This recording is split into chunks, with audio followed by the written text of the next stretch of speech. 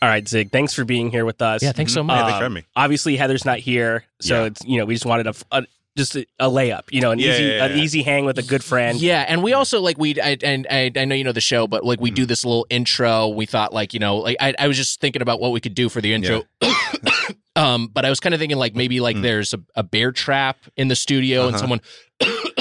You're okay. You look a little flushed there. Yeah. Oh yeah, I'm doing fine. But if there was one of us stepped in a bear trap, we're like, where'd this bear trap come from? See, okay, it's really pale. Hey, Nick. Yeah. I don't want to freak you out or anything. Your eyes are glowing yellow, and you can see the veins in your face. Guy, I'm maybe feeling a little under the weather, but I'm COVID negative. I tested, so I'm probably fine. And this is going to be shocking to hear and maybe hard to explain as well. You're currently speaking Spanish. Yeah. I don't want to. We hear you in English because we understand Spanish. Yeah. And that's just how that works. Wait a minute. So you're speaking Spanish right now. So glory to las plagas. You guys are hearing that in Spanish? Exactly. Yeah, and it's almost like a chant situation going on. Yeah. I don't know if did you see those dudes outside with the pitchforks when we were coming to the studio? I saw a guy with a pitchfork. I saw a guy with a hatchet. I saw an old lady carrying a stick of dynamite. I just knew. You see that tall dude with the fucking cow skull and a red robe? I did see those guys, and it's just hard to know who's part of the whack pack here at SiriusXM and who's just a guy. But it's it was those guys are here for sure. Wow. So I guess I have La Plaga. That's great. That's just what I need right now. Again, you guys are hearing this in Spanish, so I don't know how much you're comprehending, but boy. We get all of it. Okay. Yeah, and I took Spanish for 2 years. I understand it. And speak it. It sucks that... It sucks that we have to suplex him. Well, I'm going to have to suplex you. Yeah. Well, don't suplex me. I'm going to fucking bend you in half, bitch. He'd take you to fucking suplex town, bitch. Don't suplex me just because I have a disease. I can't control that. This is, and I hate to get political. This is what Fauci should have been doing. He should have been recommending that we just pick these sick fucks up, bang them on their head, show them what for. I've been saying online for so long, we need to fucking kneecap these old women in the knees and then shank them right in the throat and suplex them into their friends. Hey, speaking of friends, I'm just going to let some guests in here real quick. I don't have... Come on in, guys! No!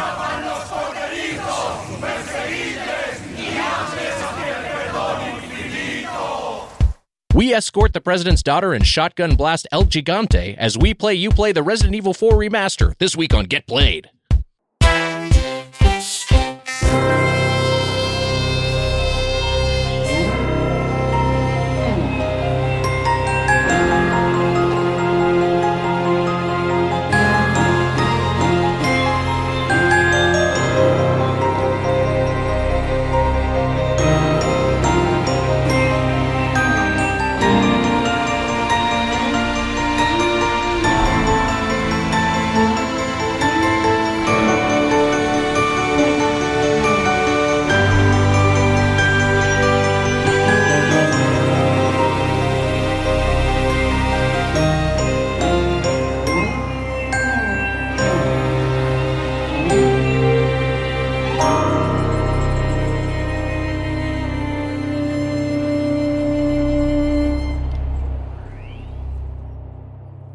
Welcome to Get Played, your one-stop show for good games, bad games, and every game in between. It's time to get played.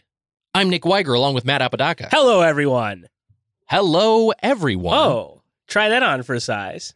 How do you like that? How do you like that? Yeah. Just two hosts here. That's right. Yeah. Because Heather Ann Campbell is out this week and next. She's on her honeymoon. Congratulations. Yes. To Heather and to Mary and to the Institution of Marriage. Yeah. Another W for the Institution of Marriage. We'd love to see it. We have, Matt, we have a fantastic guest host here. Yes. You know, you and I were like, where are we going to find someone? We're already fucking scared. What are we going to do? Where are we going to find someone who loves video games, loves anime, has written for Rick and Morty? Yeah, exactly. Like, what are we going to do? We're at a loss here. We don't know anybody like that. And yeah, this was just obviously we knew who we had to call, baby. Thankfully, this fell into our laps. A writer and comedian for Rick and Morty, She-Hulk attorney at law, Miles Morales, Spider-Man, and Futurama. Returning to the show, Cody Ziglar is here. What's up, Cody? Hello, bingo boingo, baby. Oh, bingo boingo, Yeah. baby. Zig's in the house. Drop Yeah. out the bingo boingo. Those alliterations, that's what sell. That's what they brought to the Rick and Morty table. Okay. Oh yeah. I remember the episode where they're both saying bingo boingo. They go to Bingo Bongo World. Yeah. Mhm. And that's it. Yeah, that's it. Yeah. It's more of a conceptual episode. Yeah. But the emotions are there. The structure is tight. You can't- Yeah. Well, the story circle. Yeah. You know got to what I'm have the story circle. Yeah. That's what it's all about.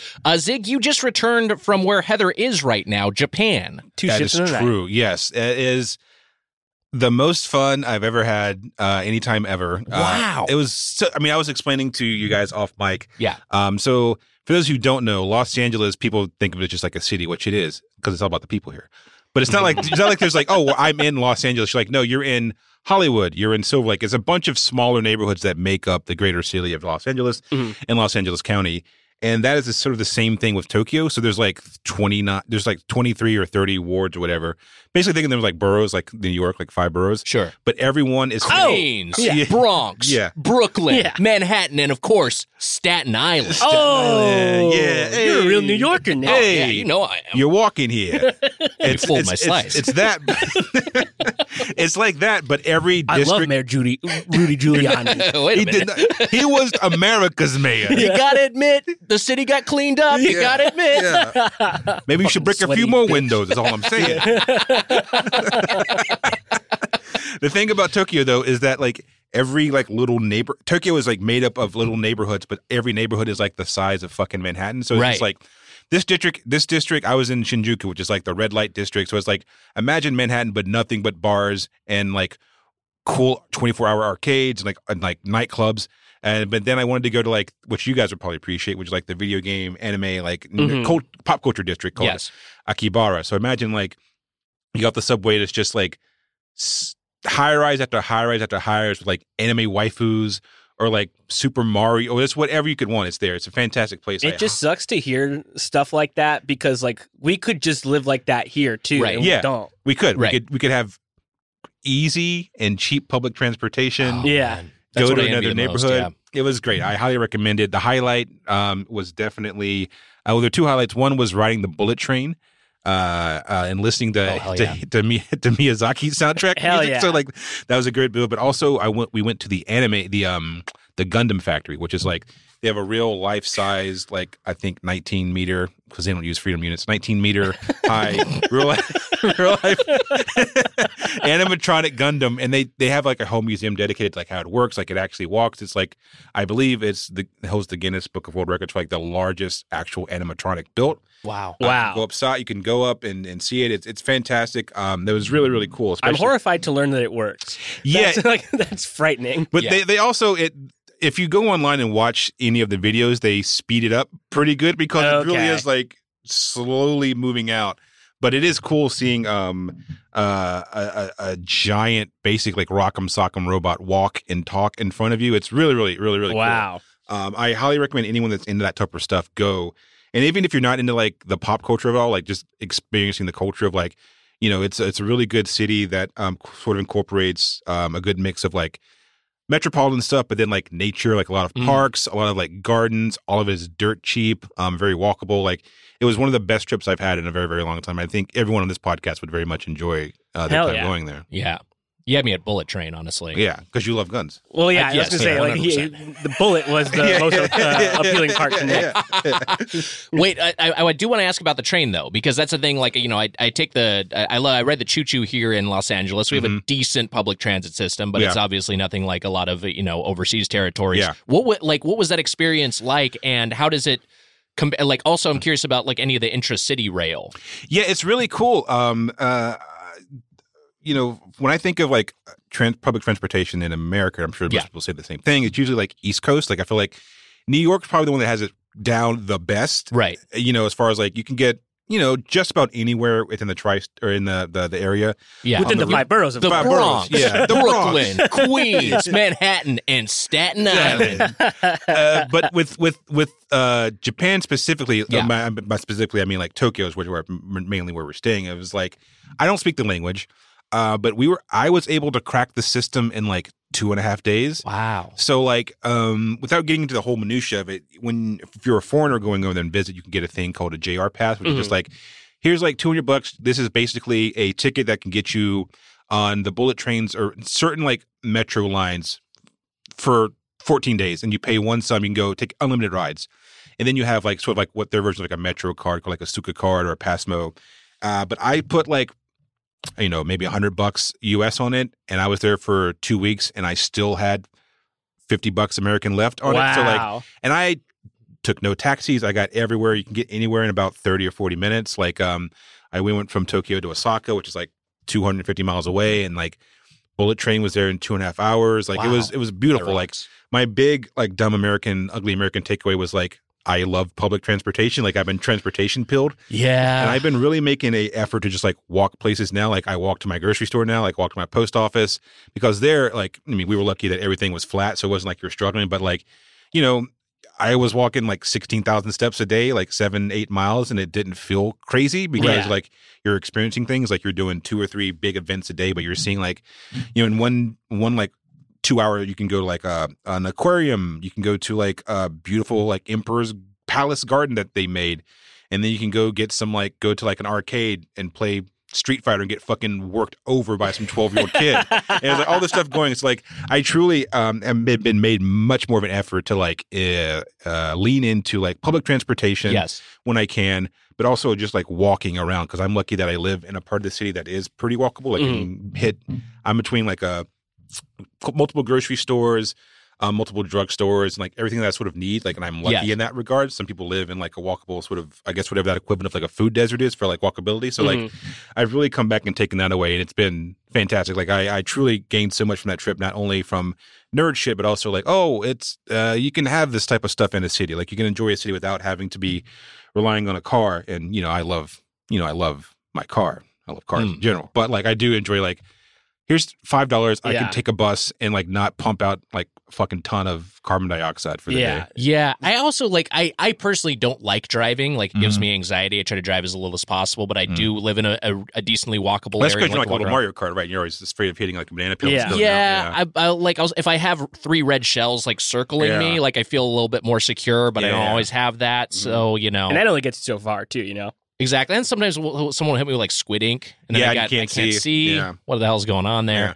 But I like I have my frustrations with LA's public transit, even though it's gotten better. But I try to get as much as possible and try to walk as much as possible. But there is just the reality of it. Like, it extends your trip by so much. And taking public transportation. Taking public transit in LA, but it's like the opposite in a more functional state. Yeah. With again, all of this is sort of based around. I really have 2 points of experience with just like New York and Tokyo now. But like Google Maps is going to save your life if you're there, because it has everything down to a T. Like, the Fukutoshin line, platform 2, these are the times that come. They're always literally on time. Like, there was not a point where it's like, fucking L train in New York, it's 15 minutes behind. Like, it was there like that every single time. So like, it just made things so much easier. But also, like, it says driving was usually like 40 minutes, train 35. Like, it's such a detriment to like drive there unless you have to.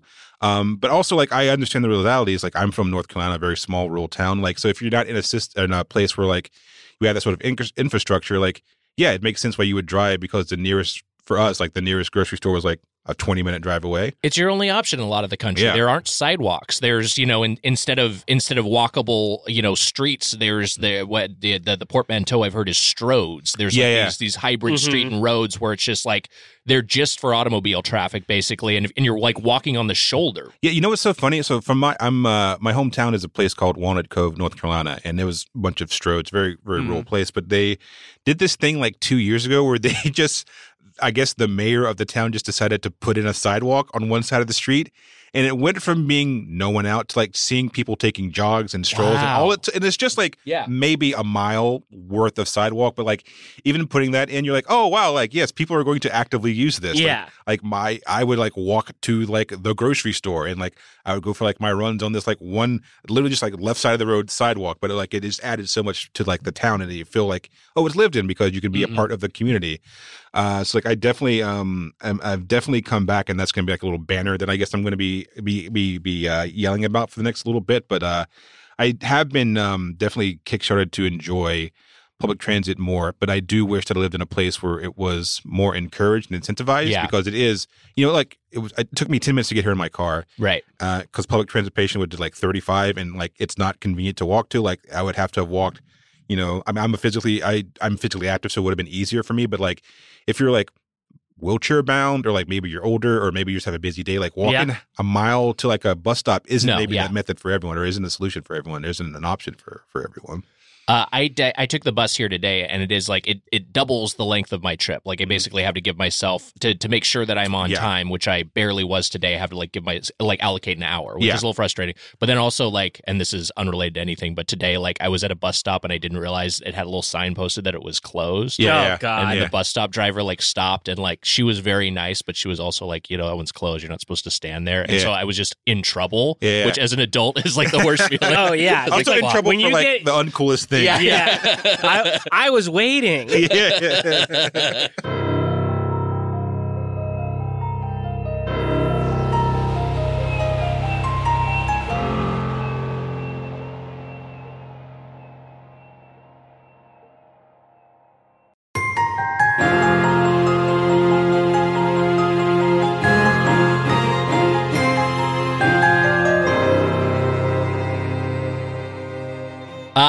I could talk about the train all day. I could talk about public transit all day, but I want to return to what you're talking about with Tokyo neighborhoods, because my point of reference for those is the fictionalized versions and they have different names in the Yakuza franchise, but and also in Persona 5 Royal specifically, which I was talking with our mutual friend Iffy about, and like the names of some of these neighborhoods I just have so strongly associated with gameplay spaces in the Persona game. It's funny you mentioned that, because there was a point where we're in Shinjuku, which I have not played the Yakuza series, but I think it takes place in sort of like a fictionalized version of that area. It's got a different name, There was a point where if it was like, oh, I know this area because I played it in Yakuza 3. And I was like, oh, right, okay. So that ramen shop is like that facsimile is in the video game. So like a lot of the point of contact was that. But like it was funny because I went there for fun, but also for like sort of like research like my own stuff. And like you guys have seen Evangelion, like you guys talked about it on Get Anime, but like there was a point when I was like leaving Tokyo, and like a lot of there's sort of like this visual through line in Evangelion where like you see the angels coming in from like those like weirdly shaped hills with like the rice paddies and stuff, and like riding the train out, I was like, oh, this is where this is. Like this is like 20 miles out of Tokyo proper. So like now I know what this point of reference is when they're doing these creative things. Or like I just saw the movie Suzume the other day. Oh yeah, like, I saw that too. Yeah, beautiful film. And there's a portion where like there's this sort of like road trip element where like the lead character is going further and further away, and there's a point where they're like in Tokyo proper, and like seeing like the way that they have these like yellow sort of like bumped lines on the sidewalks there for people that are visually impaired or like have walking sticks and stuff. And like seeing that, it's like, oh yeah, like this is like, I know that we're in Tokyo because that's what Tokyo had. Like they had this particular type of infrastructure. So like it definitely gave a deeper appreciation for all that stuff. But then also, I get to fucking play Tekken 8 at 2:00 in the morning, after eating ramen all night. It was a really, really, really, really beautiful city. What was the gaming scene like specifically? Because you talked about playing at arcades there. It was so Evo was also going on at the same time, which I didn't go to Evo because I'm not. I don't need that type of embarrassment publicly. But so there is this place called Panic Game or something like that, or Game Panic or something. Game Panic, and it was like maybe like a 3 or 4 story arcade. Like bottom level was like gachas, which was like put the coins in, and like the crane machines. Second floor was like arcade stuff. It was actually surprised it was more like rhythm based stuff. So like a lot of like obviously a lot of like 40, 50-year-old salarymen had obviously just gotten off work, and they're playing like they're fucking shredding on like their version of Guitar Hero, or like a dude doing like fucking Neil Peart drum solos. And like and off in the corner, which I thought was kind of bizarre, was just like all the fighting games. Like Tekken. I think there's a couple of Street Fighter stuff. There was some like Gundam, like arcade type games. But my interpretation of the gaming community from like the Western perspective is just like, oh, Street Fighter is like the game that everyone plays there. But like, it was very surprised there was very little like Capcom representation there, which is, that was like my point of view. But like, or that was like my port of entry. But like, there were so many places where you could sort of scratch that itch. So if you wanted to go play like, if you wanted to play like, more traditional 2D fighter type games, like there's were those like 6-story buildings that you could go to play that. There was a one station that I didn't get to go to. I think it was called like Taikyo Station, like that. But they had like, remember those old arcade games like Afterburner, where like you would sit in like an actual cockpit? It was like that, but for like Gundam games. So like they would just have like capsules where you could sit in and play that competitively and get worked over by, again, a 12-year-old on the other side of the country that has been playing every single day. It was really cool, and I wish that we had that version of that here. Like, whether it's like the Korean like cafe, like computer or laptop cafes or whatever, where they play like StarCraft and stuff. Like, maybe there is that, but like I really wish there was more like public spaces for those type of like environments here, like gaming environments. Like, I'm sure Nick, you've worked in game development and stuff, but like I've been to a couple of game studios, like Riot Games, and like they have like a whole building in their section on their campus just dedicated to like video games. So like there's like the cafe element, there's like life-size Mario Kart, there's like old like sort of retro 90s arcade with like the bowling alley like carpeting on the floor, and like every greatest hits of like 2D fighting games that you can think of. And then they have like a traditional like console room, which is like every single console from every single generation. And like, wow, I wish there was more of that here, because I think maybe a lot of people's perspective on video games is like solitary. Like, you go in your room, you play, like maybe you'll play online. But like, I think for us growing up, a lot of it was like the 2D. I think they call it like couch or two-person like couch co-op is what they call it now. But like the idea of like playing with another physical person in the room and like having that communication is like so fun for me. And I sort of like come back around where like I used to love playing fucking Halo 2 online so much. It was so fun. But now I'm like, I have one of my best friends moved below me in my apartment, and like sometimes we'll come up and play like, Street Fighter, Marvel vs. Capcom 3, and like playing it in person, or like I have an arcade machine in my place, like playing like an arcade machine shoulder to shoulder with a friend. Like I miss that feeling so much. And like I hope that we get to a place where we can have those sort of like public places where people can play video games in public again, because it's such a unique feeling, and I think it's sort of been lost over the past couple of years as games have become more solitary. We talked about this on the podcast maybe last week, a couple of weeks ago, where someone had a question about just reviving the arcade in the U.S. And obviously the barcades exist. That's like there's the Dave and Buster's, but it is like it's a different sort of experience. And I feel like at Dave and Buster's, a lot of times it's like either those elaborate sort of more sit down games, or it's like a 40-inch LED screen that's just like a version of a mobile game. It's less exciting. I went to I had a friend that had a wedding at like a bowling alley a couple of months ago, and like me and a buddy, we saw like an Injustice fighting game. Like, oh my god, they have like an actual arcade Injustice game here. And we went in there, and it was just like they had obviously taken a mobile app and blown it up to like 40 inches, and like, I have 3 buttons. It's just card based. It's not really fun. It's not interactive. I want a revival of like of those type of institutions that I guess that also aren't tied to like have to be 21 and older to get here, or like, there's no like middle ground. It's either like it's either like you're going to get fucked up and drink here, or like you're like stuck at like a 12-year-old's birthday party with a bunch of other angry bitter parents. I had because you were talking about the hot seat multiplayer, or just like like a couch co-op, in-person multiplayer, and like I'm old enough where my era of college and then the immediate aftermath, where still living with roommates, was like roughly the era that we're covering with today's game. But like the GameCube era, the Dreamcast eras, Xbox had them all in our apartment, and playing like Soul Calibur, or playing Smash Melee, or one of my favorite gaming experiences ever, and I've talked about it at length of this podcast a number of times, but I'll just say it again, is just playing through the entire Halo 1 campaign co-op with my friend, with my roommate, and we were just like sitting next to each other. Like it's just it's a bummer that some of that stuff went away. There's a little bit of a resuscitation with the Wii, and then when the Wii came back, I felt like, people are getting together. And then also like the Guitar Hero Rock Band era, I felt like, again, again, people are getting together in the same spaces. And yeah, I don't know. Maybe post-COVID, there will be an era where there will be a revival of that because it is such a fun thing. I mean, Matt, you've no doubt had some great experiences. I just very recently like was at my friend's house and we played Wii Sports Bowling on the Wii.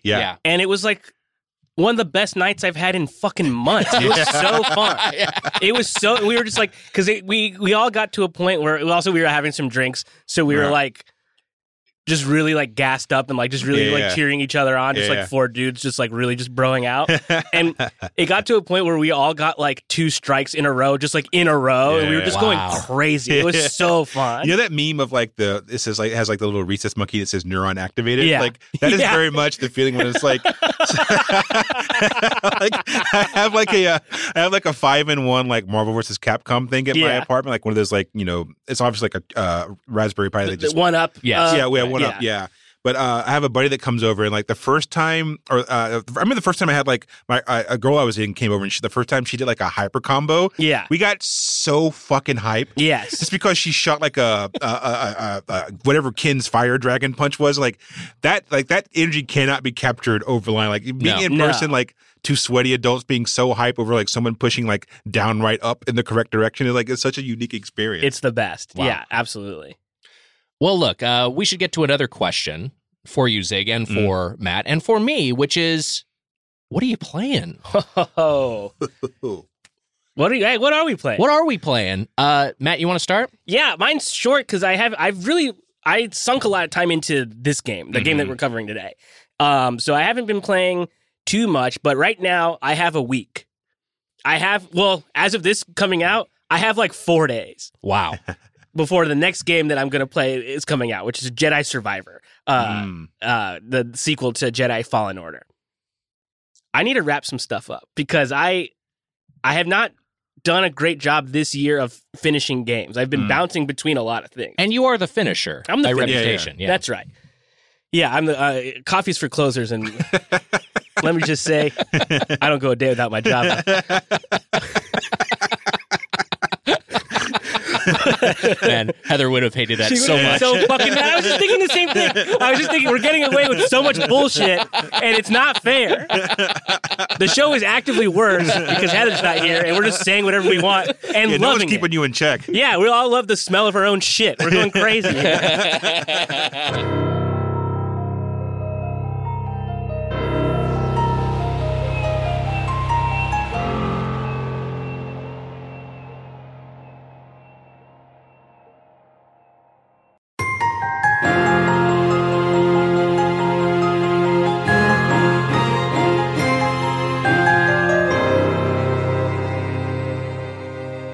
I've only finished 2 games this year, Kirby and something else. I can't remember what the other game was.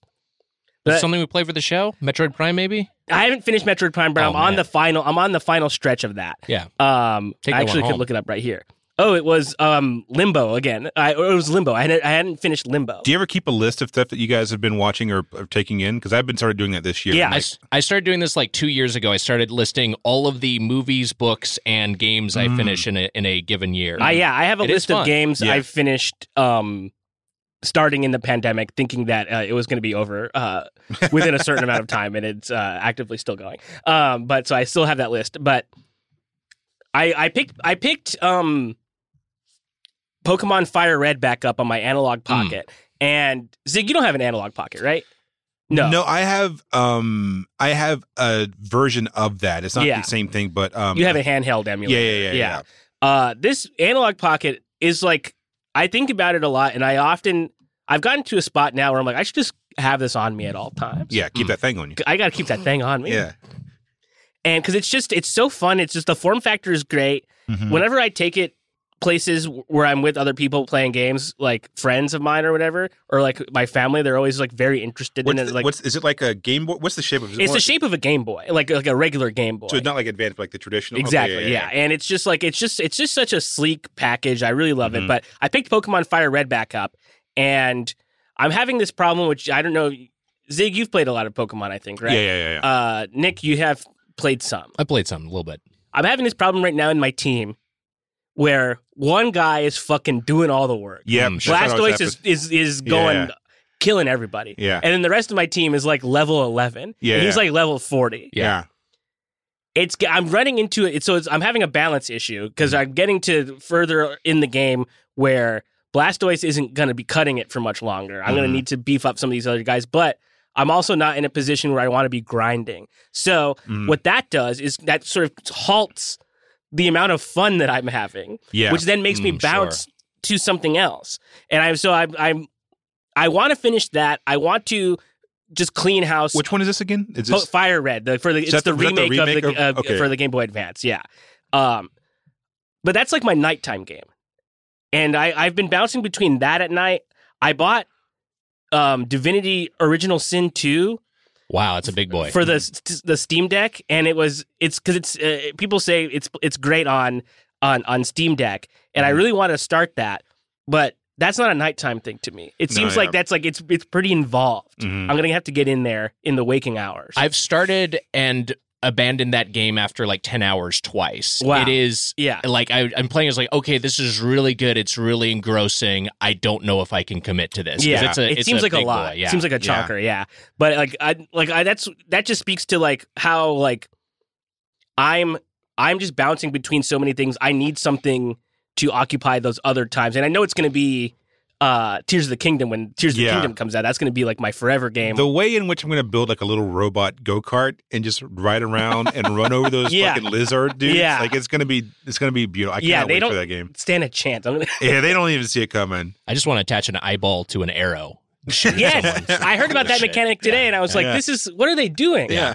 So I'm looking. There's games on the pipeline that I'm going to be playing quite a bit, but I have like a week right now between big releases where I'm going to try to just clean house a little bit. I think that's where I'm at right now. But Nick, do you want to go first, or should we ask Zig? Let's ask Zig. Zig, what are you playing? You know, I feel like I always answer these same two games every time you guys ask me because these are like I use them as like sort of like palate cleansers. Sure. Like, I have 30 minutes, 40 minutes. Let me get like a round in with this. So like always Gundam Battle Operations 2 and then Alien Fireteam Elite. But besides those like sort of like, you know, palate cleanser games, I have been playing or I just beat Callisto Protocol. Okay. Which is a game that like I enjoy like the actual like visuals. Like it's a beautiful game. Looks fantastic, great performances, but like when it comes to like the actual gameplay and story, I'm not. It's the only game where after dying like for the 14th time, I just switched it to easy because like I just wanted to get it done. Sure. And like I wasn't having that much fun, but I haven't played like a horror game in such a long time that I wanted to give it a shot, you know, and try like a new, because I really enjoyed Dead Space when it first came out, but I didn't have the best time playing it. But like I just wanted to give it a shot. But besides that, I also, Matt knows this, I replayed the Last of Us. Oh, wow. The first remake, then I played through the second one recently. Again, beautiful games, but devastating on a whole. Yeah. And we'll get into it more when we start talking about today's game. But like, I think what I've appreciated so much about the Resident Evil 4 remake is that I sort of mentioned this before we started recording, is that like it feels like a video game where like you're shooting, you're kneecapping like old ladies and then suplexing them through like a bug.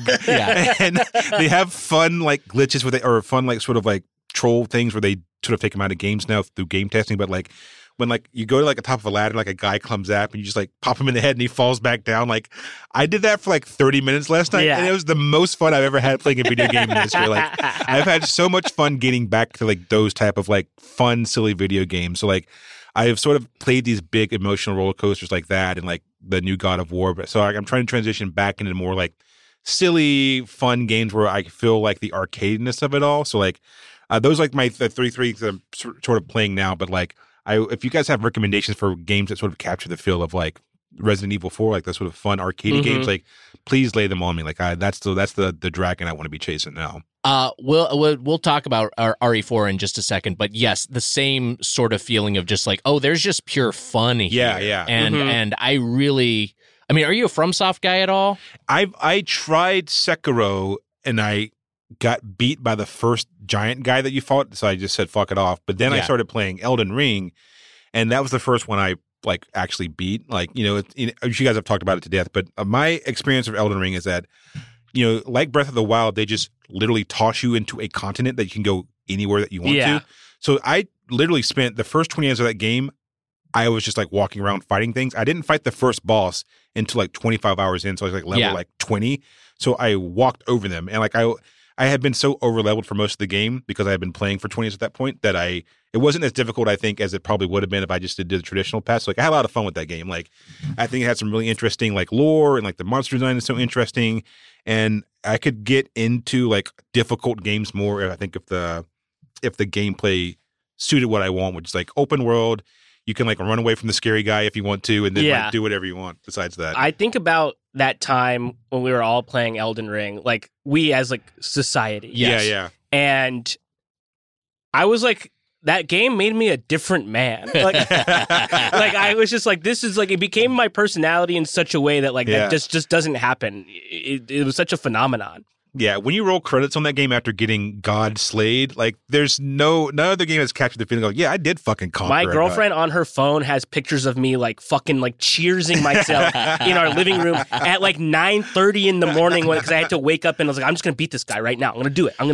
I talked about recently on the podcast that I finished Sekiro, which was like a mission of mine, and I set aside time for it, and I just kind of kept going at it and getting reps. I absolutely loved it. It's a true masterpiece. Like you, it took me some time to like get over the hump and like get past the very steep difficulty curve. But once I got it, like to me, I had the same sort of feeling playing Sekiro once I really learn the mechanics and the parrying system as I do playing Resident Evil 4. This is just, I can get into a flow state. It's so fun to take out all these enemies. It's so rewarding to like take out a big boss. You talked about, or you were both talking about finishing Elden Ring, which I did not do. I didn't finish it. Pretty far. I mean, like I'm thinking that maybe what I should do with the little bit of time I have before Tears of the Kingdom comes out is I should try to go back and finish Elden Ring. That's a great idea. I think I'm going to try to do that. That's going to be my personal goal. But as far as what I'm playing now,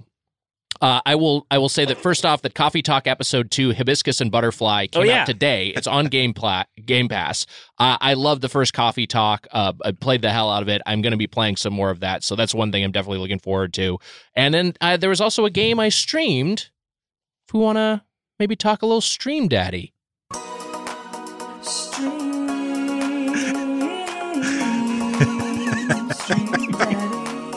Daddy.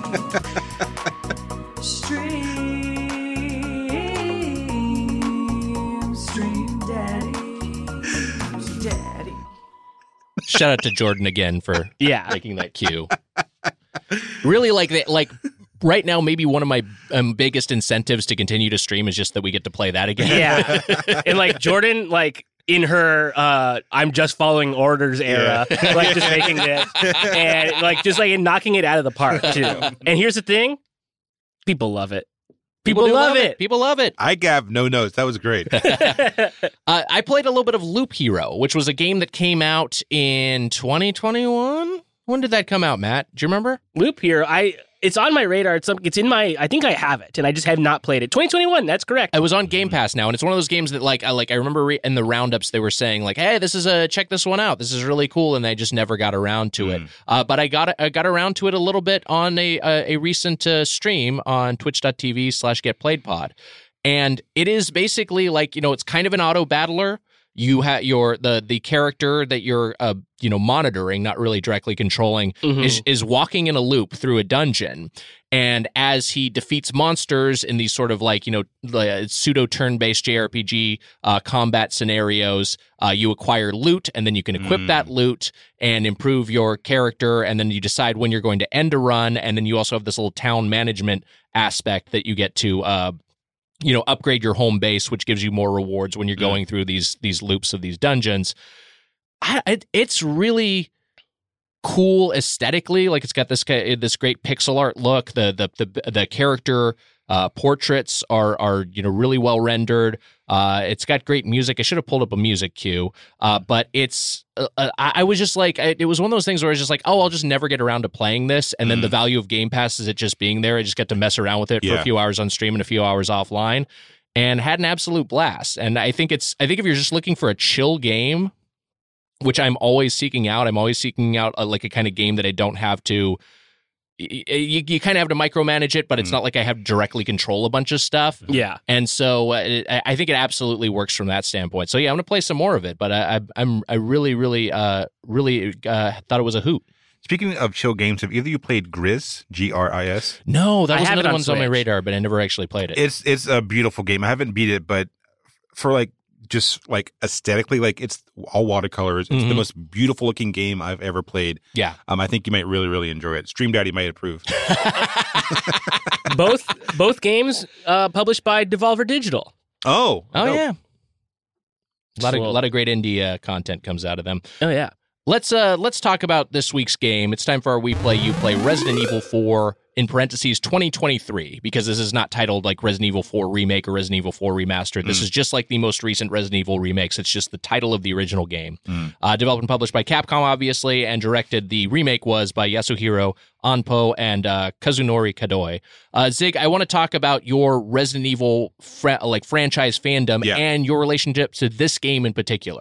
So I think we're right around the same age. Like my first Resident Evil was Resident Evil 1 Director's Cut for PlayStation 1. I didn't finish it, but like I played it, and like it sounds so crazy now, but like back then it was the scariest fucking thing on the planet. Like the dogs bursting through the windows, and like the first time you see the zombie like turn its head around, it was terrifying. But the first Resident Evil game I actually completed was Resident Evil 3 Nemesis. Like I had that for the PS1. I played it through. I loved it. I beat it multiple times. I did even like they had like the Mercenaries mini games, whatever. I did that, and then I did Code Veronica for the Dreamcast, and then sort of I took a break for a while, and then when Resident Evil 4, the original, came out in like 2005 or something like that. Yes. I remember everyone was like, "This is a complete break from format. No more tank controls. It's like a proper third person action game." And like everyone was like, "We don't know if it's going to work or not." But like playing it was like some of the most fun I've ever had playing a game. It's one of those few games I remember going back and beating multiple times because they had so many like fun sort of like loopholes in the game that you don't know unless you like beat it, like rescuing like the dog at the beginning of the game, or like if you've played the game, you've noticed that like the merchant just sells an RPG. Yes. But if you buy the RPG, it one-shots literally any boss. So, like, I remember buying it for the first time, like, keep it in my back pocket, and, like, you fight the last boss. You can just, like, shoot him once and, like, end the game with, like, one shot. Right? I love all that sort of, like, fun goofiness, like, gameplay that they put into the game, like, video games. So, like, I've been a big fan ever since then. And then I sort of dropped off because I think Resident Evil, like, 5 and 6 were sort of in the same vein, but I don't think they, like, landed as well as Resident Evil 4. And then the Resident Evil 7 and like the sort of first person ones were like, they seemed more scary, more horror focused. And I was looking really craving like that specific Resident Evil 4 type of like action. They got a nice balance between the action.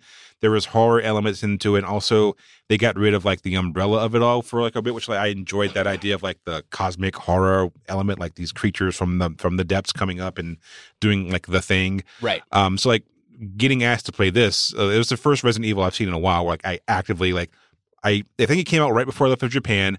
I put it in my queue on the PS5, and when I came back, I started playing it immediately. Like I love this game so much that it makes me want to go back and replay the Resident Evil 2 and 3 remakes that they just did. You and I have like a very similar relationship to this franchise, which is that I took a long break. Yeah. Wait, did you play 7 and 8? Did you play Village? No, the last one I played was 4. Yeah, so I'm basically in the exact same scenario, and Matt, I want you to weigh in as well, but like I like Resident Evil along with Final Fantasy VII, seeing those at a friend's house were what motivated me to get a PlayStation 1, my first non-Nintendo console. And I, Resident Evil 2, Resident Evil 3 were all like games I played and really loved on PlayStation 1. Although I was kind of fatigued by that point. Resident Evil Code Veronica I was very hyped for the Dreamcast.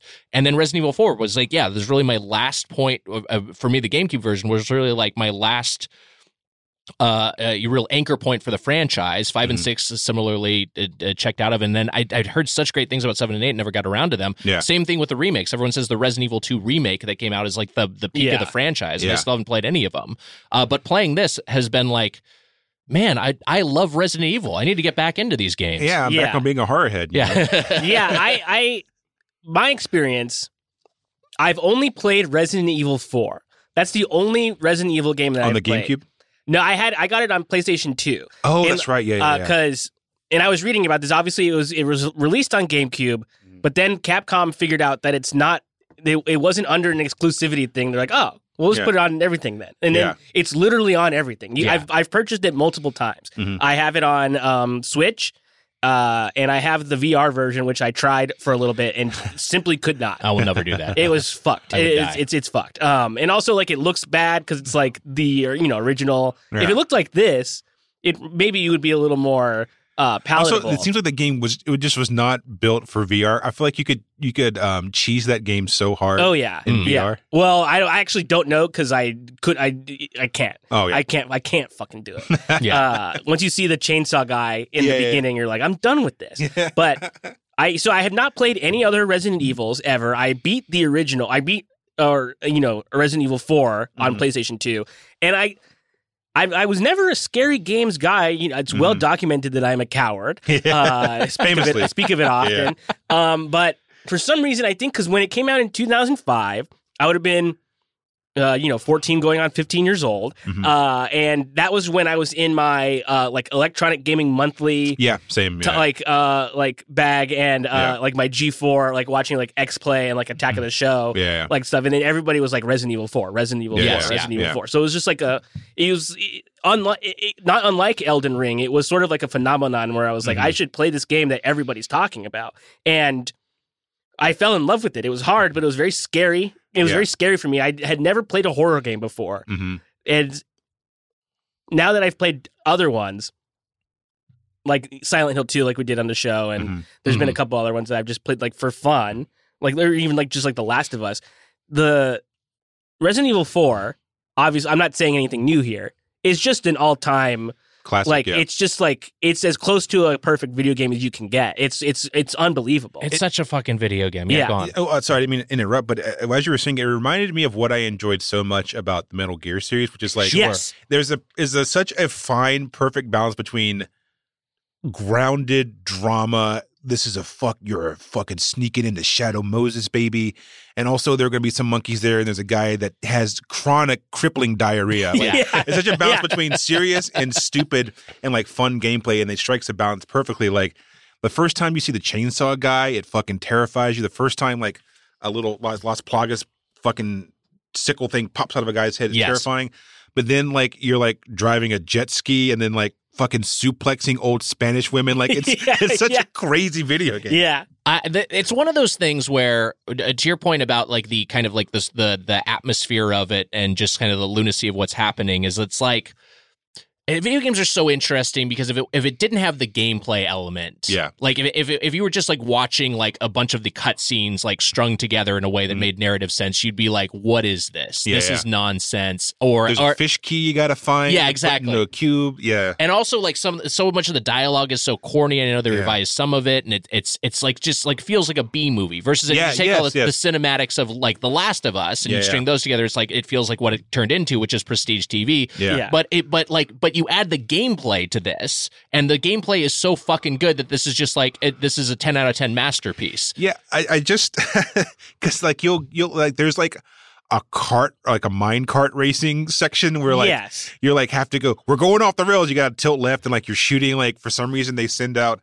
I don't know why, but they send out the chainsaw guy, even though he can't physically reach you next to like a minecart. Like it turned into full Looney Tunes, and then it goes into like you're like knife fighting an ex-commando guy that taught you. Like they hit so many random beats that should not make any cohesive sense, but they all land perfectly within the game. That minecart section, which they've revised a little bit, and then like Luis is with you, who wasn't with you in the original game for that part, and like they've expanded it. It's so manic, it's so frantic. It's like not really all that challenging. So you just kind of get to enjoy the spectacle of it, which was a thing like Ratchet and Clank Future did really well. Just like having these segments where it's just you're just flying through something, and there's just a barrage of stuff coming at you. I don't know. It was like it made me. I mean, it's an obvious comparison, but it made me think of like the sheer joy of like those Donkey Kong Country, like minecart levels, and it's just like, oh man, this is just so fun. I'm just having like the time of my life. Like imagine that section in The Last of Us. You'd be like, this is dog what's shit. going on? This fucking sucks. Ellie!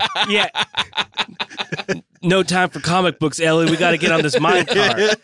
Like, we're going to tip over, Ellie. It'd be so shitty in a different game, but because it's in this game that's crazy, it rocks. Does that guy with a pig mask have a crossbow? What the fuck is going on? Well, and there's so many things in this game too that like obviously it's a horror game and it's a horror franchise. There's like scary shit in it. But on the flip side of that, there's stuff in it that's so fucking funny. It's so funny. Well, okay, so you talked about the dog earlier. You rescue a dog, and then he goes and he helps you in a boss fight. But there's a line that he has, that Leon has, which has been memed a bunch, but he's just like, hey, it's that dog. It's like he recognizes a dog he met. Yeah. But also the dog is like, I better help this guy. Yeah. But also that delivery and that like perilous of like, he's got this like gigantic, like, 40-foot tall monster attacking him with a gigantic hammer. And then a dog shows up. He's like, how about that? I know this much. This game, so a little bit of the history of the original RE4, we kind of talked about it a little bit, but it had a 6-year development cycle. They started developing it in 1999, apparently. Huge changes to the franchise with the over-the-shoulder camera, the camera relative character control, and Hideki Kamiya, who was the original director of Resident Evil 4, he left the project, went on to make Devil May Cry, and a bunch of other stuff. So it cycles through a couple of other directors and then goes back to Shinji Mikami, who directed the original Resident Evil and then also the Resident Evil 1 remake that was on GameCube. And he reworks, like he basically has all the gameplay innovations that make this game what it is. Yeah. Which to me, I'm always like, I'm just kind of amazed that it worked out that way. Because you think about like, okay, we're going to go back to the original director who created this series and like just put it in his hands. And then for him to have like kind of like the vision to be like, what we had before isn't working in today's, video game industry. And so I'm just going to like figure out some new things. It plays completely different, controls completely different from the first few Resident Evils, but it's like, it's just so good that the fans like all connected with it. And I think this the changes they've made from the original 4, this remake, are really good. The only one I don't love is auto sorting your case, because I think there's such like a game element in this of like the game within the game of like trying to figure out how to micromanage your inventory, which I really like. They did that in Diablo as well. Like they made like just sort of like an auto sort, and it's just like makes it a little less fun. I kind of like that. But you can still like, even in the auto sort, like if you're trying to buy something, it'll still auto sort to like where you don't have room, but like you can see how it could fit. Yeah. So you do have to like cheese it a little bit. Yeah. But like, I guess also, so speaking of the changes, I hadn't played the original in so long. Yes. This was basically a completely new game to me. Like I forgot so much of it. And like I remembered some of the like I remembered like Ramon and things like that. Ramon's so funny. It's great. But and I rememred like, I guess I didn't remember there being bugs. Yeah, me either. Bugs was like new to me, but I'm sure they're there. There were bugs, but like the bugs crawling into the villagers and like taking over them. That's a new element, and they were also represented a different way. I think they were just like invisible, instead of like kind of camouflaging into the environment. Yeah, but I mean one of my favorite additions was the like the weapon wheel. I love a good weapon wheel. Oh, sure. Yeah, like just being able to like quick select something is, and it's also so satisfying. The one thing that I was saying this on, I might have said it on Discord. I wish when you are picking up elements for crafting, you know how like in The Last of Us, it makes that like sound, like you have enough stuff to craft something. Yeah. I wish there was an indication, or something like that, because I'd be picking stuff up. I'm like, oh, surely I have enough gunpowder. And it's like, oh no, I don't have resources small. I don't have that. Yeah, I mean, it's such a dumb nitpick, but mine was like, well, large, that can be broken down into small, right? Yeah, I can surely make. I can make double with large, right? Yeah. I mean, it is. I think it's just such a video game ass thing to be like there are large and small resources. Yeah. Oh, I need some small resources.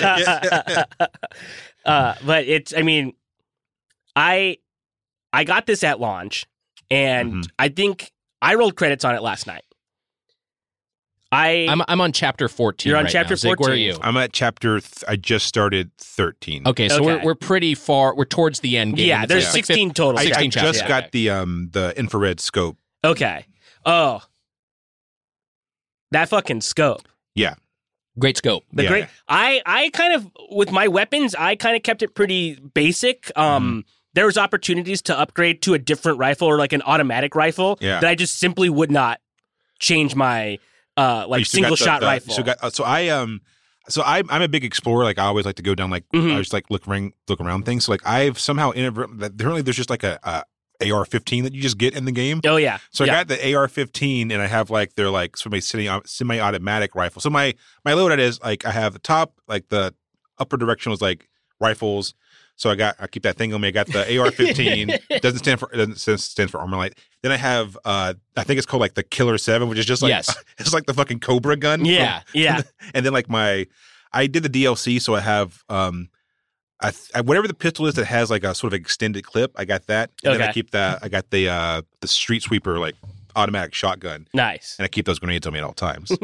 Yeah, the pistol I primarily use, I think, is the Red 15. The Red 9. Red 9. Yeah, I'm sorry. That was like Rook, the one that it sort of has a stronger like aim assist. Like it sort of like will lock on like to a target if you're well, you can get an upgraded like shoulder mount that makes the aiming a little bit better, but it has a pretty, it's just so powerful. It just packs so much of a punch. And it's also just like, the fun of this game is you have these encounters. Some of them maybe go on a little too long, but generally just fighting like a regular enemy is just so satisfying in this game. Yeah. One of them, someone's sort of creeping up towards you with a pitchfork, and then you shoot him in the knees a couple of times, and then you sprint up to him and like, knock him to the ground and then stab him with a knife or fucking hit him with a suplex. You want to talk satisfying. About perfect gameplay loop? Yeah. It's like whenever, like, I don't think they had stealth in the original, right? They did. The stealth kills was a new addition, which I kind of like. I've enjoyed that, but this is one of the few games where like I have the option for stealth that I usually go loud. Where like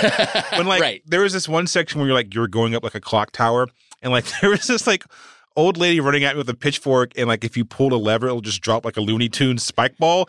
So like I ducked around her and like just dropped the spike ball and like watched them all get crushed. Yeah. But there's this thing they do where like they're running downhill and they have like, some physics going. So if you just kneecap them, they'll just tumble down the stairs. And like that has brought me such joy in that video game. Like shooting old ladies in the leg as they like tumble down the stairs, or like watching like guys climb up a ladder slowly and then like shooting them in the shoulder and watching them fall down and like hit 3 other guys below them. Like that's like the perfect gameplay loop for me. Yeah, once I figured out like early on when I started, once I like figured out that you can just knock them down by shooting them in the leg, I was just doing that to every single person. It's really fun, and it's great that it's not just like, because so many games with guns, it's just like headshots are all that matter. Yeah. Everything else is a waste of ammo, and here there's just like, you could shoot someone's got like a burning torch they're going to throw at you. You can shoot it out of their hand and it lights them on fire. That's super satisfying. So fun. Yeah, or like a stick of dynamite that you could shoot and blow them up. Yeah, that's one. And also just shooting someone in the head has its own satisfaction, because that usually staggers someone, and then you can hit them with a roundhouse kick, which is so absurd. Next to this And you can parry. The parrying is another new element, and it's like, and that I think is really fun. I wish the knife didn't break. I find that a little bit annoying, but I understand why they did it, just as a cash sink. But I think all the knife revisions are really fun, and the one thing I'd heard is that like, upgrade your knife all the way, first thing, and I did that, and I found it so satisfying. Yeah, the parrying I think is great, especially a guy's coming out with a chainsaw, and then you parry it, and it's one of those like you must hit that parry or else you'll get a death animation. It's so satisfying to have like Leon like just holding his knife and holding back the whirring blade of a chainsaw. So I don't know if you guys, what level difficulty you guys played on. I played in the default. I had to play it on the easiest one because I just like could not fathom being like overwhelmed by enemies or anything. This is one of the few games where I do feel like, wow, there's a lot. They keep coming. Like how many more of their colleagues had to see me murk for them to keep sending bodies at me? Because there are so many ways. There was a certain point where like, I was like, someone threw an axe, I parried it. A dude like a pitchfork came out of nowhere. I parried that and like fucking suplexed him into his best friend. And then like out of nowhere, like these like blind guys with like fucking Wolverine claws like burst out of the wall and come at me. Like this is one of the few games where like I think it's sort of strike the perfect balance between like there are too many fucking guys. I have just enough ammo to get through this. And this is like normal difficulty. So like doing this on like professional, whatever like the higher up is, like it seems so unfun for me at this particular point in my life. Had you guys encountered I think the scariest enemies in the game, the regenerators? Oh yeah, those guys are, I just got to them. I fucking hate. They become manageable at a certain point when you get this you get a scope, a thermal scope. Yeah. And then a thermal scope, so you can see their beating hearts inside of them, and then destroy those one by one because they have 3 hearts, and sometimes one of those will migrate up to their head. Yeah. And they become Iron Maidens when they get the one in their head. But those guys are so scary because before you have that, you can't kill them. Yeah. And if you try to shoot them in the legs to try to run away from them. They just slither around on the ground. It's so nasty. You can, I believe, dismember them. Yes. Like I think I did that. I knocked up, and you can also parry some of their attacks, which is really satisfying because you can you use the knife to hit one of their wailing limbs. But it's just like. Yeah, there's no way to kill them unless you take out each of their individual hearts. You can't even use explosives. Yeah. Which, I don't know. I like it. I like how tense that is. I also, something you were just talking about, like, I love scarcity as a mechanic. Like, I love that you just don't have enough ammo all the time. There was a point in one encounter where I just basically ran out of almost everything. And it was like, I just had my knife and like a few throwables. And it was just like, it was tense and scary. And I prevailed. And it was just like, this is so fucking fun. And I kind of wish there were more. I do, because I like Matt, I'm a bit of a coward, and I don't love like horror games, which is partly why I went away from the Resident Evil franchise, but I love not having enough shit. You know what I mean? And so like I wish there were more games like this. Honestly, I'll take a recommendation from a listener if anyone has an idea for a game that has this feeling of just like you don't have enough resources, but it doesn't have the horror element. This is one of the few games that I've played where I feel like I actually have a use for flashbang grenades. Yes. Like, they're so good. Yeah. There's a section where I had like 5 bullets left in my handgun. And then like 2 flashbang grenades. So like I threw the grenade and like it stuns everyone, and then you can just like fucking stab them in the head and take them all out. But like this was one of the few games where like that was fun. Where like, oh, I have like only have my knife. Like you feel like you can get through things with that. Yeah. And like, I think that if you beat the game, you get on a certain level you get like infinite ammo. So I give a cheat for infinite ammo. So like this is one of those games where like I want to beat it through like this and then go back and play it with that sort of cheating involved, and then just like spray through everyone. I wanted to roll. I rolled credits, and I wanted to start a new game immediately when I was done. Yes. This game is like so, and I know that they're going to be adding DLC. I didn't get to mess around with the Mercenaries mode much, but I know that like you can unlock like the best game or the best gun in the game by doing that before you start the game, which I think is pretty cool. And I think that they were going to add, because in the PlayStation 2 version, there's a section that you can play as Ada Wong. I think they're going to add that to this package at some point. But I just, with this, it's like it hasn't left my PS5 yet. I don't know if it will. It's so great. I got past a point where it was still scary to me. Like because obviously I finished it. It becomes not scary once you get further along and you just have more weapons, right? Yeah.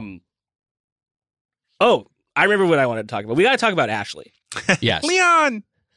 Because in the original, Ashley is sort of like is a meme now. People sort of, she was like the what do you call it? Damsel in distress. The damsel in distress. The people found her annoying. The birth of the escort mission, kind of, right? Yeah. Where it's like, and honestly, like the escort part of that mission feeling like all encompassing. It's like I have to micromanage her health. I have to really be conscious of what she's doing at all times. She gets in my way. Here, it's kind of been simplified a little bit. Yes, she can still get in still peril. kind of annoying when like she gets captured. She's like, "Help me!" and then like you accidentally shoot her because like the amount of most of her deaths have been because I've had the submachine gun and she's been carried off and I accidentally hit her, right? Or like she's been dropped and like I guess it penetrates through the guy into her. That it was just frustrating enough to be like, you just get Ellie. At least Ellie got out of the way of Joel and vice versa. You know? Well, yeah, I think that is the thing of like I wonder if there was whatever. I'm not going to backseat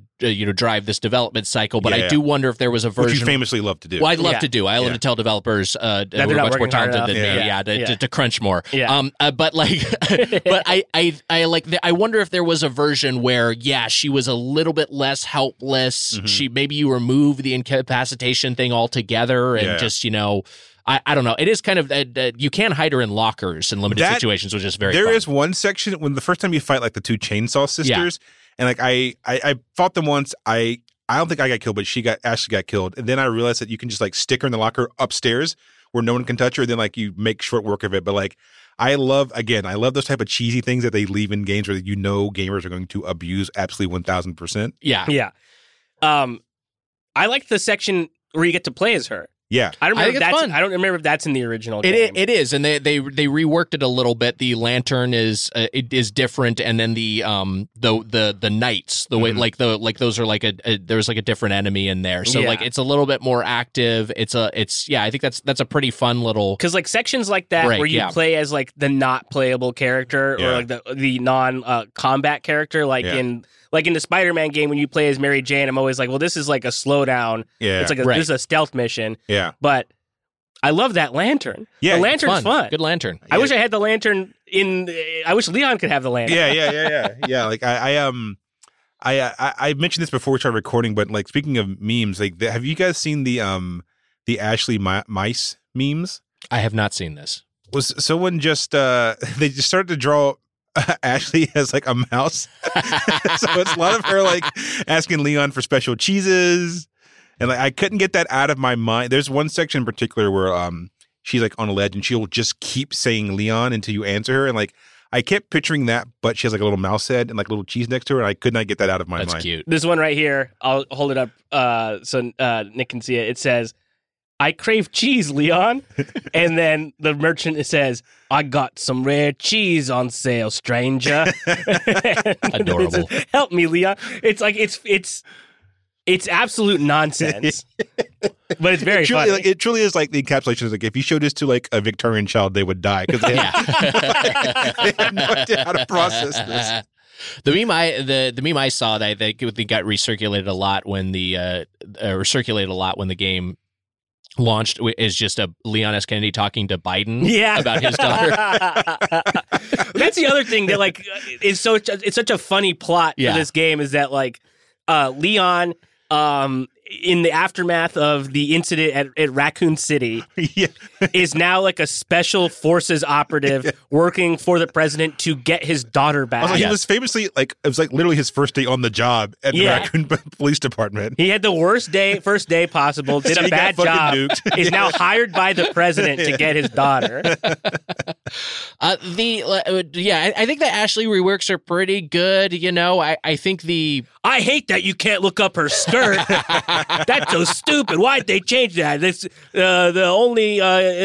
it's not just La Plaga, it's the woke mind virus too. Go woke, go broke. Oh, I also like, this is the thing, and this is just a Resident Evil convention, and I don't know if it's in the more modern ones, but I love the dumb little puzzles, and I say that with so much affection. Like, it's just dumb to have a little like pictograph you have to put in the right order in the middle of a church to unlock a door. It doesn't make any sense. Like none of them are hard. They're all like very straightforward, but they're so fun. There's a puzzle that you have to do to progress to get through a door.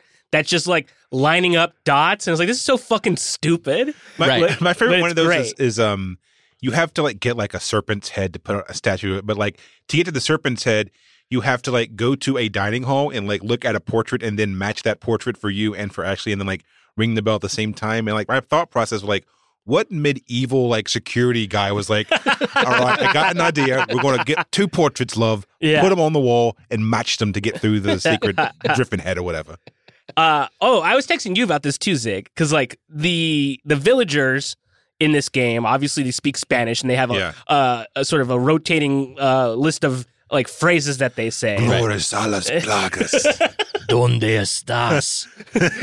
I guess I speak very limited Spanish, so like stuff like that I get, but I didn't know what forastero was, and they're just yelling forastero, and I looked it up and it's just stranger, and I was like, if I was somewhere and they were just yelling stranger at me, I'd kill myself. I'm like, this is not going to end well for me. Yeah, I was taking this. I was using this game as an excuse because I think it came out right when I was about to graduate high school. I'm like, Mom, Dad, this is totally educational. They speak Spanish. I'm taking Spanish. Like, please, I got this. But they say like maybe 5 or 6 phrases that they look like they just looked up, like intro to Spanish. Yeah. Donde está? Yeah. Muerto. Yeah, muerto. Glorias a las plagas. It's I will say this game ages so much better because it's set in Spain and not like South America. It would feel a lot worse. The one where you're like go to Africa and shoot. I remember like that game's that's not getting a remake. Like, no, it's gonna be hard to like justify that one. Yeah. Also, like that one was like PS3, right? Like, it would make sense for them to like remake PS3 games because it's like you can't play it on anything, but it's also like so recent. Like they're gonna get to a point where they're not gonna have any more games to remake. You know what I mean? I wonder because they've already remade Resident Evil twice, like the original Resident Evil 1. They've remade it twice. Oh, that's right.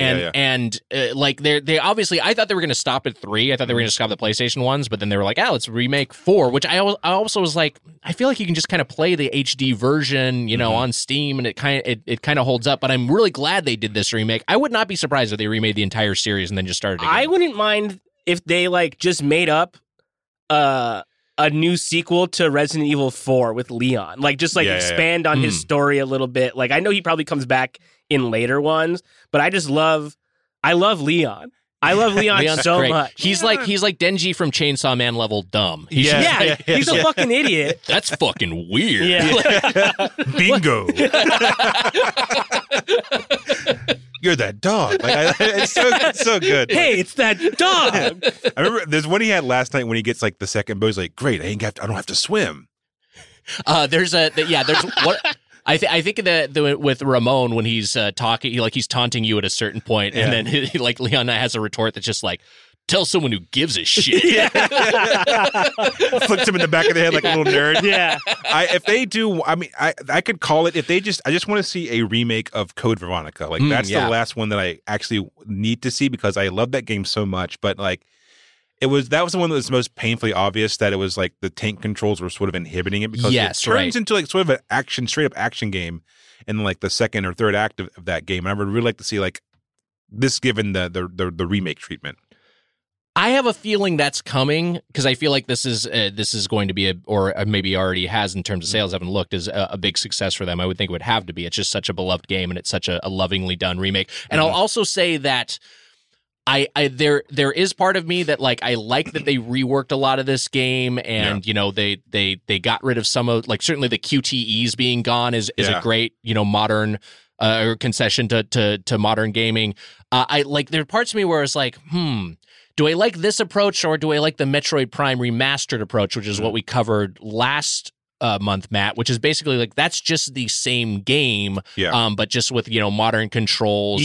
But it doesn't have a lot of the quality of life stuff that this game does. Like there are no auto saves, there are no checkpoints. It's all manual. It took me a while to get over that because we're so used to like the typewriter or ribbon system. But then I was like, oh wait, I don't actually have to save because the game auto saves. It's just a holdover from the old one. Do you still use the typewriter though? But I can't stop myself from using the typewriter. I'm so ingrained that like I have to save, even though I've never once paid a price for not using a typewriter, using the auto. I was saving every time. Like, and I hardly. There's things in the game that I didn't do. Like I too late decided to start doing a lot of the side quests. Like when I finished, I completed the game with a B, and I did a lot of the stuff. Like I got a lot of the extra stuff.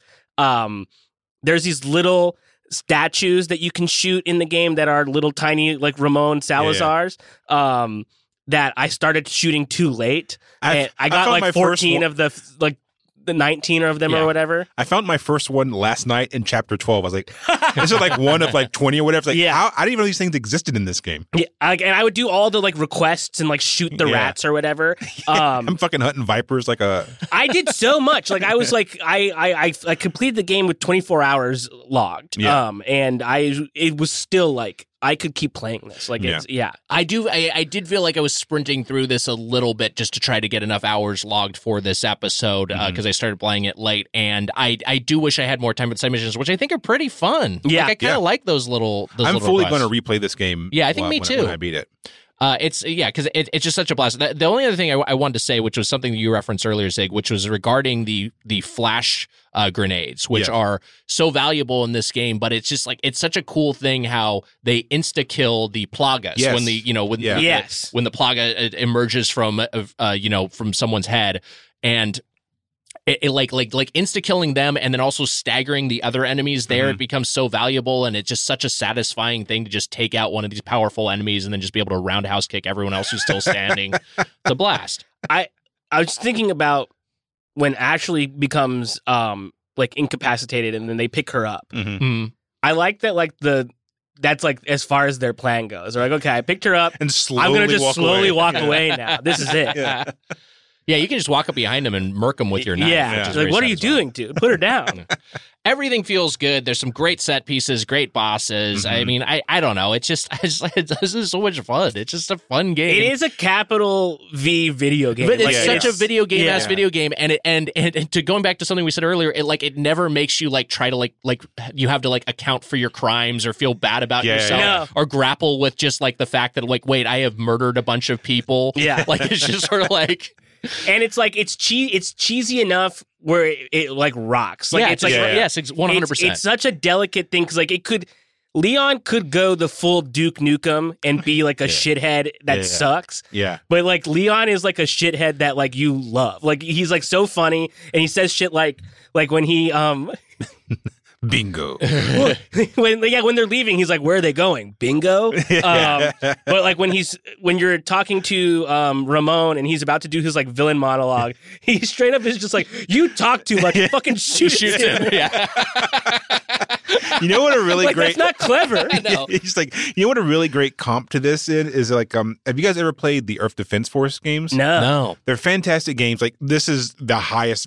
I mean, it's obviously like a night and day situation, but like they're very cheap games, like both literally and like development wise, but like they're so much fun. It's like they drop you into like a sandbox and they have like aliens and giant robots and like the voice acting is terrible. The graphics aren't fantastic, but the gameplay is so fun that I think it would be a good complement to this. Like, this is obviously like a AAA version of that, but like if you've enjoyed the sort of gameplay loop of Resident Evil 4, like the tone and the vibe, I highly recommend checking out any of the Earth Defense Force games. I think they're either cheap or you can stream them on like the PS5 store or whatever. Okay.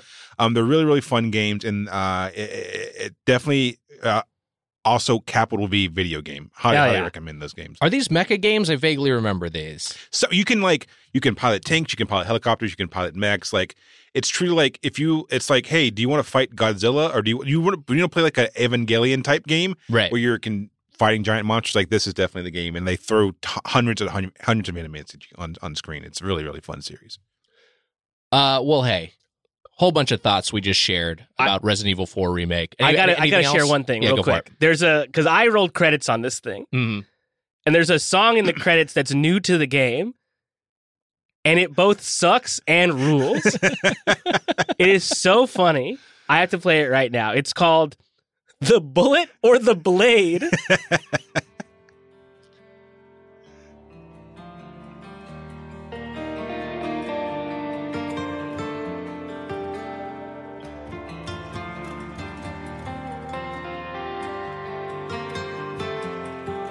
I'm not sure when it kicks in. Loving this so far. Yeah. I remember those lost in the dark, the bullet or the blade that kept us Yes. apart. But I've been moving on, can't be still for long, 'cause it's the only way. Unironically rules. Yes. Yeah. It's called home. Speedboat in the water, camera pulling out slowly, getting smaller and smaller. You just saved the president's daughter from an island that blew up. Find my way every day. The Bullet and the Blade sounds like the name of like a gastropub. Serves like a $21 slider.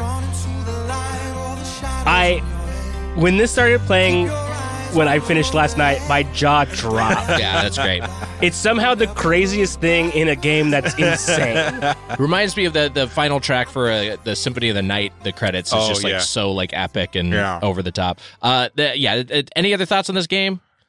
Just an absolute all-timer. Yeah. I'm glad they remade it. I'm glad we did it for the show.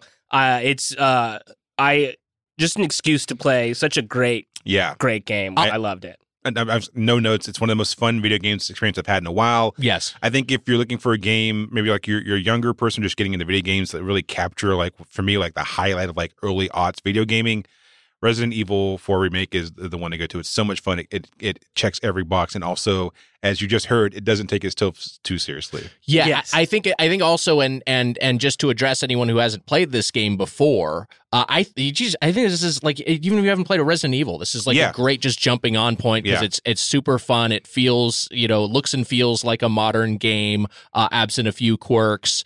And, like a lot of the things they've tweaked, like that you can move when you shoot now is like so huge and makes it so much more playable. So definitely if you're new to this franchise or new to this particular game, I would 100% recommend it. And I think this is coming from me, a coward. It's doable. It's not that scary. It's scary in it's the more early action go. than horror. Yeah, it's 100% more action. Mm-hmm.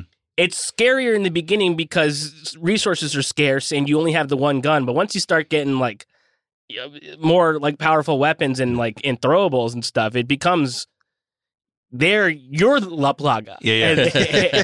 Once they're like, here, you thought the one grenade was too good. Here's an even bigger grenade. Here's a bigger grenade. Yeah. Well, hey, it's time for the You Play part of our We Play, You Play. It's your review crew, the Ryu Crew. Hadouken!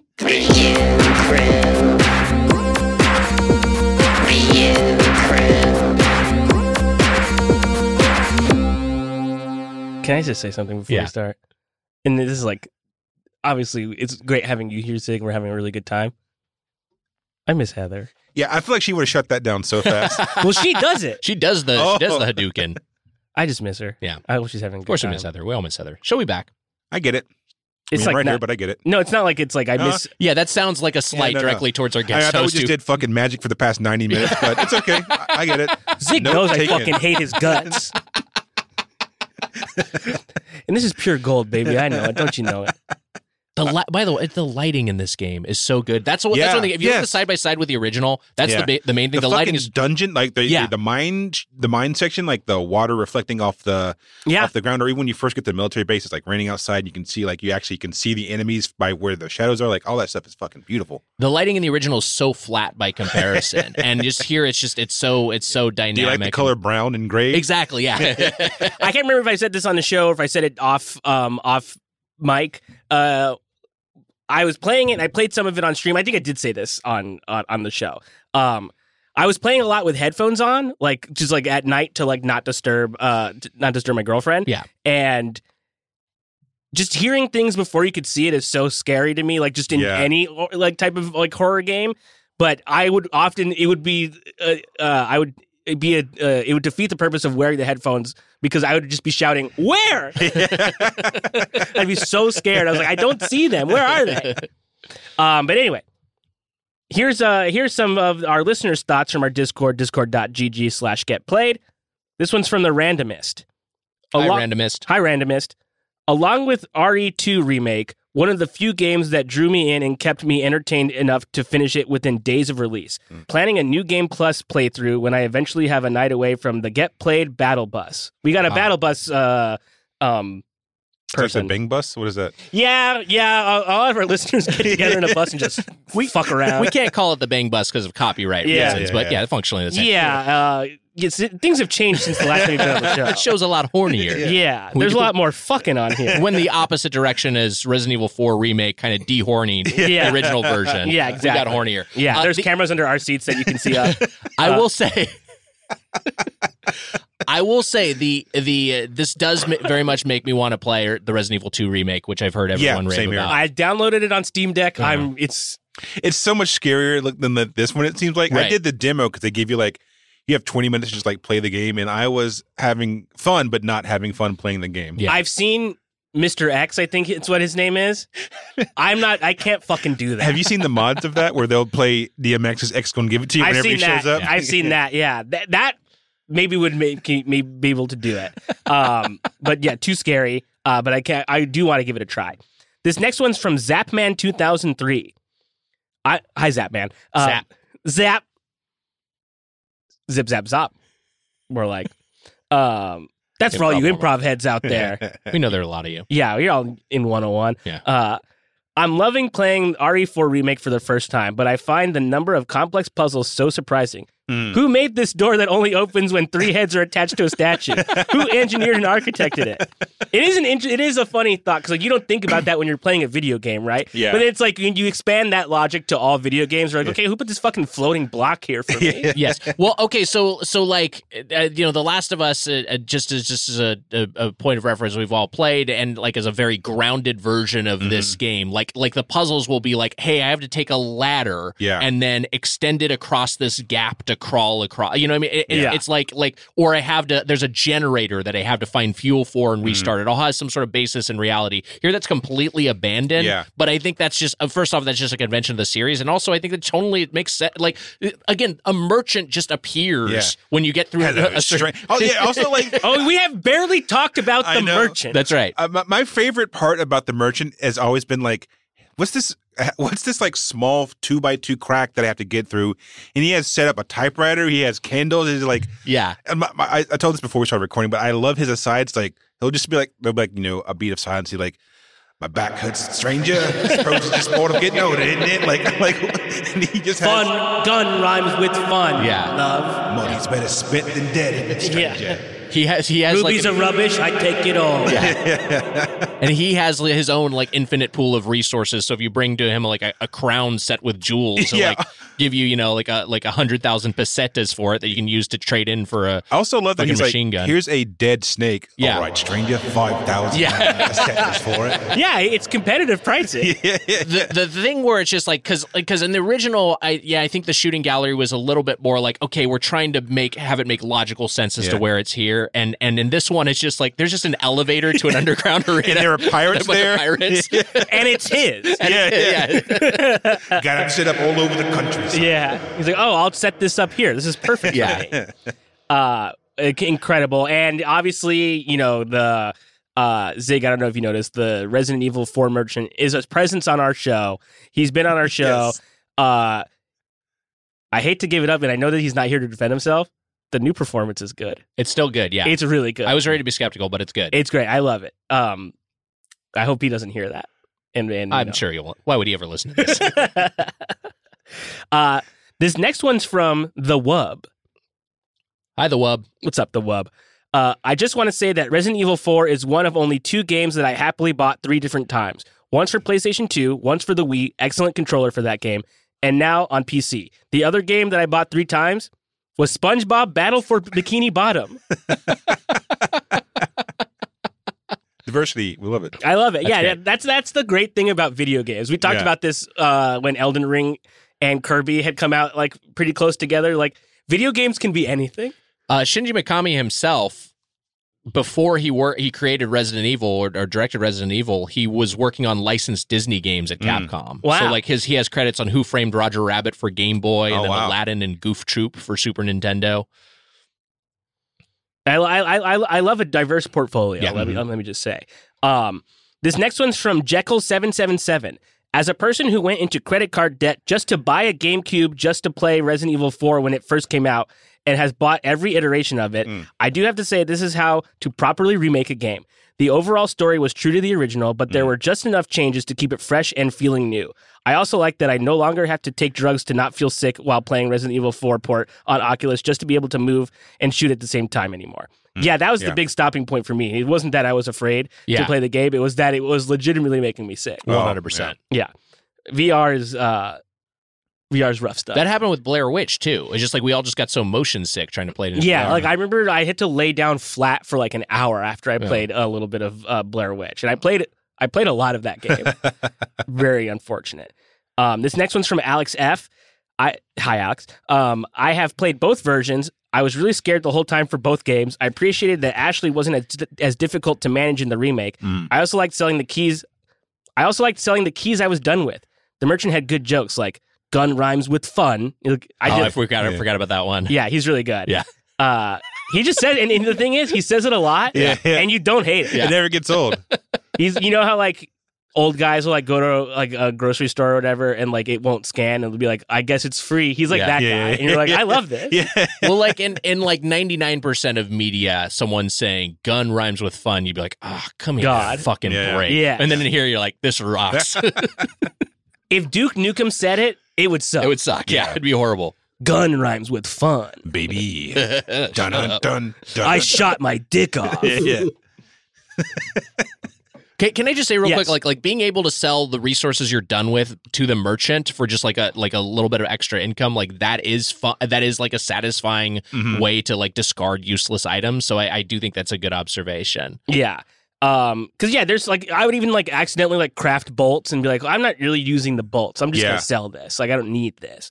And I'd buy guns and then be like, I would buy this. Yeah. Once I get to the point where like I know there's going to be an upgrade, like I would like, all right, I just need enough to like take out a guy in like 2 shots and then sell the gun again. Well, also like, and you talked about some of the machine guns earlier. That they just like some of those just burn through ammo, so they're not as useful. The bolt thrower I mess around with a little bit. I thought it was pretty. Like it's fun to attach a mine. A mine mines to are it. good. Like that was pretty satisfying, but it was just wasn't a weapon I gravitated towards. Yeah. But you have the flexibility to as a player to choose what you like. Yeah, that's the thing that I really responded to is like, like if you just have like ones you prefer and you just max them out, you can just really do anything. Yeah. And once you get to the attachment where like you craft like 15% more ammo, like then it becomes like, all right, I can see a world in which the machine gun is viable. Sure. Absolutely. And they were even like, I was reading a guide and they were like, attach the bio scope to this machine gun that you found. I was like, well, why would I do that? Yeah. I hate the machine gun.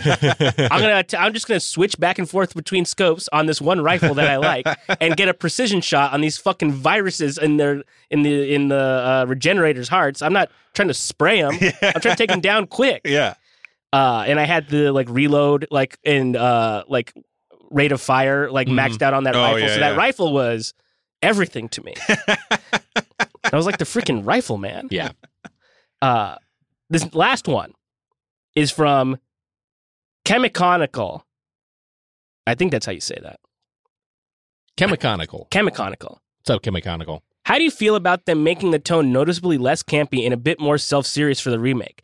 I really enjoyed the level of camp in Resident Evil Village, and it feels like they tried to bring the remake up to that level from where the original was back in 2005. I don't think this game is not campy. It doesn't feel less campy. I mean, like it feels campy to the degree that I remember it. Yeah. So, which I think is like I think if they just directly just took the script and just reenacted it, I feel like it would feel a little bit dated and like again like kind of sexist at parts. So I think they made the right call with some of these revisions. Yeah, and like I think making like even like the couple of the character design things, like making like Ramon like not a kid or like whatever. It was like, I don't know. That stuff was good. He was still they desexualized Ada Wong a little bit. Or to give her a little bit more modest of an outfit. I didn't see anybody mad about that. Yeah. Or say anything weird. Yeah, you know what? Because I had seen a little bit of that before. Then I played the games. Like this makes all sense to me. I don't know. It was great. Yeah. I got no notes. It was great. I think. I mean, we've given this game like so much praise. Yeah. It's quite simply one of the best video games I've ever played. A damn hoot. And that was the Ryu crew. Thanks for sending those in. Follow along on Discord, everybody. Discord.gg/getplayed. And, we love our Discord. We love to chop the it up in there. Discord. And hey, that's this week's Get Played. Links to our social media, including the Discord, are in the episode description. Shout out to our engineer, Jordan K. Duffy on Instagram. Also check out Get Animated. We're wrapping up Blue Lock. We're not quite sure what we're going to cover yet when Heather gets back, but we also have talked about Evangelion, Lycoris Recoil, Chainsaw Man, and more in our archive. There's a year of content now if you join us. Yeah, that's pretty true. Over on Stitcher Premium or at patreon.com/getplayed. Cody Ziglar, what an absolute delight to have you in studio. Thanks for having me. It's always a fucking blast fun guy. Love just to talk about video games, especially good ones. Do you have anything you'd like to plug at this time? Check out Miles Morales Spider-Man. I'm writing that. Issue 5 just came out, so the first arc is done. Please read that. I think it's a lot of fun. People seem to be enjoying it. Other than that, I have no ties to this, but check out Earth Defense Force. It's such a fun video game. I want more people to play it so they get more sequels. Hell yeah. I got a plug. I got a rare plug. Wow. I never plug anything on this show. Wow. Nick and I both wrote things separately for the Comedy Bang Bang book. It's on shelves tomorrow as of this release on April 25th. So you can get it in stores anywhere you buy books. Check it out. It's I'll say very sincerely, it's very cool to be in that book. It's a cool book. Yeah. There's a lot of it's also like have you gotten your hands on it? It's a hefty boy. It's a thickie. It's a thickie. It's a nice presentation, and yeah, I wrote a piece with our friend Caroline Anderson that's in the book. So check that out. Oh, Publish Pals over here, right? Yeah, that's right. We're Publish Publish Pals. Yeah. We're the book buddies. Yeah. All right. Well, I feel like today nobody got played. No, Yeah. and I'm not trying to say this because I know he's had just a blast Mhm. with Zig, and people are gonna be like, "That was a really good episode," and it has nothing to do with Zig. I miss Heather so much. Zig, you just got played. I'm sorry. Yeah, wow. Okay. Thanks, guys.